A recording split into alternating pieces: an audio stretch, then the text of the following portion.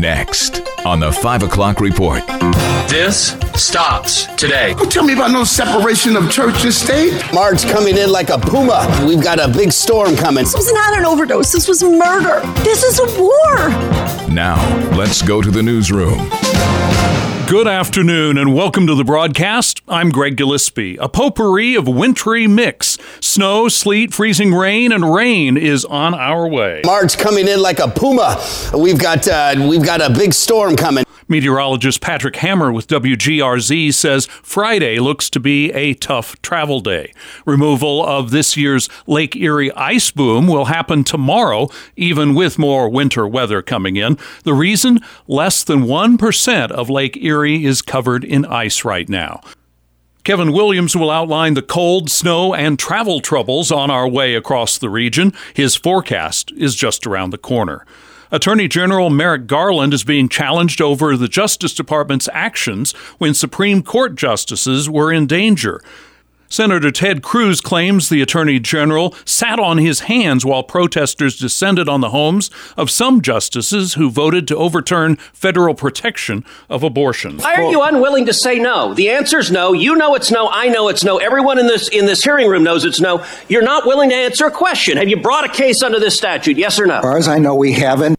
Eventually, Garland admitted there wasn't a single case prosecuted in the threats against the justices. Cruz asked why there weren't prosecutions. How do you decide which statutes you enforce and which ones you don't? The marshals on scene make that determination in light of the priority of defense. The marshals do not make a determination over whether to prosecute. Cruz blamed Garland for not protecting the Supreme Court justices. You spent 20 years as a judge, and you're perfectly content with justices being afraid for their children's lives, and you did nothing to prosecute.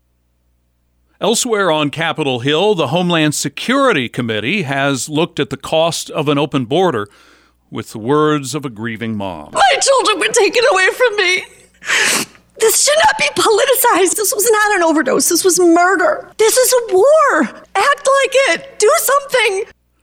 Law enforcement has seized enough fentanyl pills and powder at the U.S.-Mexico border in 2022 to kill every American of every age. Also in Washington, China taking center stage today. Congressman Mike Gallagher. This is an existential struggle over what life will look like in the 21st century, and the most fundamental freedoms are at stake. China expert Matthew Pottinger says one big threat may be on Americans' phones right now. TikTok, the social media app that's controlled by China. It gives the Chinese Communist Party the ability to manipulate our social discourse, the news. Other news related to China, this time not the government, but organized crime. The Texas Department of Public Safety is notifying victims that a Chinese mob group obtained at least 3,000 Texas driver's licenses under other people's names. The public safety director says the organization used the so-called dark web to access personal information of Texas drivers to obtain the licenses and then sold them to people who are in the country illegally. New York City's Mayor Eric Adams dismissed the need to separate church and state and endorsed prayer in schools during a speech at a prayer breakfast today. Don't tell me about no separation of church and state. State is the body. Church is the heart. You take the heart out of the body dies. I can't separate my belief because I'm an elected official. That drew backlash from some First Amendment advocates. The mayor's office responded saying Adams' words were misconstrued, and he was addressing how his personal faith affects his public decisions. The mayor of another major city is on her way out. In the end, you don't always win every battle, but you never regret taking on the powerful and bringing in the light.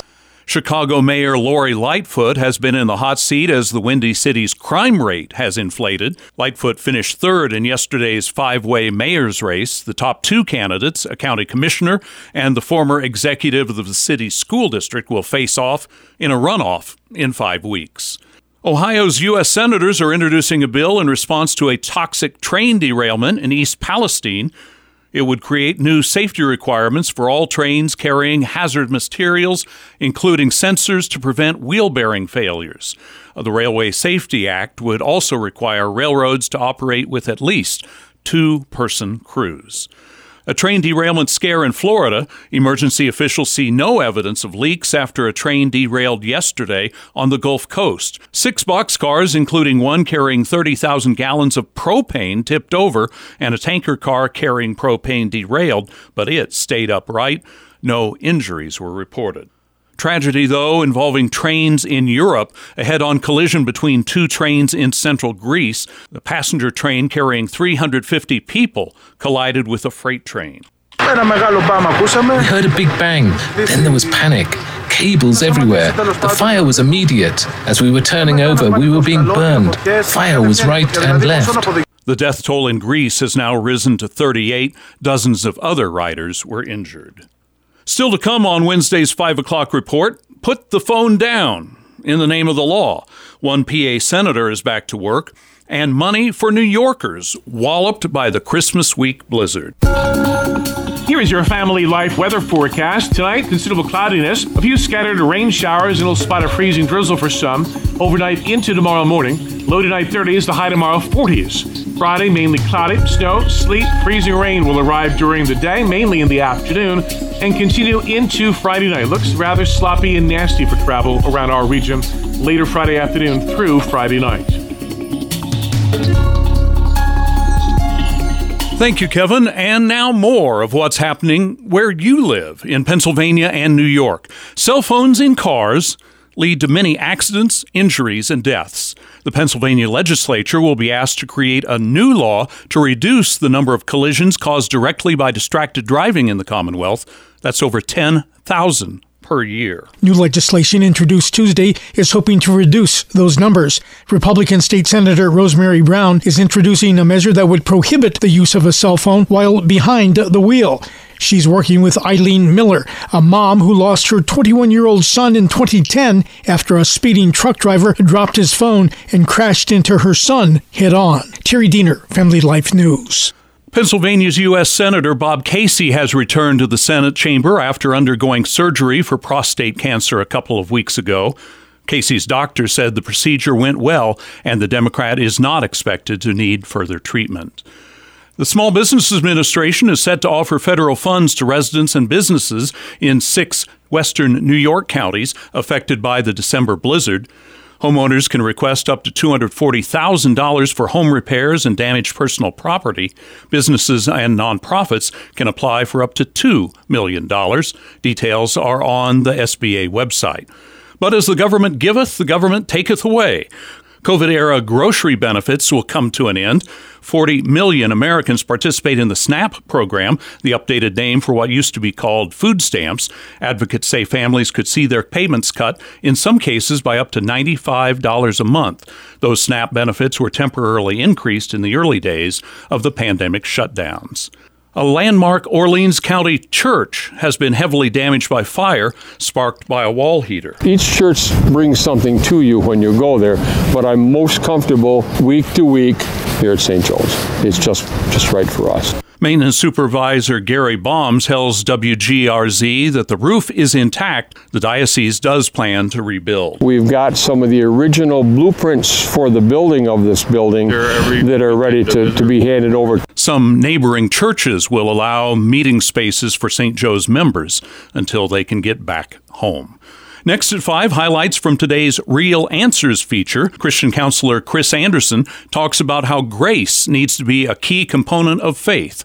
Your host is Brandon Dixon. Chris, what's the connection then between legalism and mental health? Well, legalism is a term used to describe the tendency of people to approach Christianity as a transaction that demands payment for goods received, very similar to our modern-day economies, if you will. This is the essence of a religion, which Christianity is not. And this is not what God intended, as we cannot pay enough. In other words, our efforts cannot be good enough in order to merit God's favor or to pay off our debt and ultimately secure our eternal home in heaven. So it is not what the relational nature of Christianity is. The whole basis of our faith, of Christianity, is built on simply accepting what we could not earn despite our best efforts. So sadly, so many denominations don't even understand this. So it's not surprising that people who have grown up in legalistic denominations don't understand grace. But getting to your question, Brandon, about the connections between legalism and our mental health is that legalism can really be sneaky and devious in the way it operates, operating just below the surface, as well as where we have entrenched beliefs that may be specific to our own situations as well, so not just necessarily scriptural issues. So these entrenched beliefs cause us distress, and then we attribute them falsely to God's character or what the Bible says, even though that's not true. So we may live with this undercurrent of fear, of inadequacy because of how we see God and interact with Him that ultimately then impacts how we see ourselves, how we interact with others, and then how we view our situation and our future. Anderson was featured on the Real Answers feature today on Family Life. Time now for your stock market report, brought to you by Ambassador Advisors. Here's Dave Margolotti. Stocks beginning the new month with a mixed session. Treasury yields continue to rise as the 10-year briefly touched 4%. Retail continues to publish results. Lowe's showing they had a mixed fourth quarter, while Kohl's posted a surprising loss. Tomorrow we will see earnings from Costco as well as weekly jobless claims. Oil rising to just about $78 a barrel today. The Dow gaining 5 points. The S&P 500 lost 18, and the Nasdaq was down 76. Ambassador Advisors is a Christian financial planning firm helping faithful stewards do more. Online at ambassadoradvisors.com. You're listening to the 5 o'clock report on Family Life. I'm Kevin Williams, and here is your Family Life regional weather forecast. The main issue on the weather map this hour is a storm in the west. It's crushed California with another big round of heavy rain and heavy snow. It's coming east, and like many systems this winter, it'll cut into the Great Lakes before reaching the East Coast, putting us on its less chilly side, shall we say. The result will be snow and a wintry mix. The time frame of interest will be later Friday through Friday night into Saturday. In the meantime, for the night tonight, considerable cloudiness, a few scattered rain showers, and a little spot of freezing drizzle for some. Overnight into tomorrow morning, low tonight 30s, the high tomorrow 40s. Friday, mainly cloudy, snow, sleet, freezing rain will arrive during the day, mainly in the afternoon, and continue into Friday night. Looks rather sloppy and nasty for travel around our region later Friday afternoon through Friday night. And good news if you're taking injections for diabetes. Eli Lilly announced 70% price cuts are on the way, probably by May, as out-of-pocket insulin costs will be no more than $35 if you have insurance. That price competition may lead to other drug makers lowering their insulin prices this spring. And that's the world we live in on this first day of March 2023. Thank you for joining us for the 5 o'clock report. I'm Greg Gillespie, Family Life News.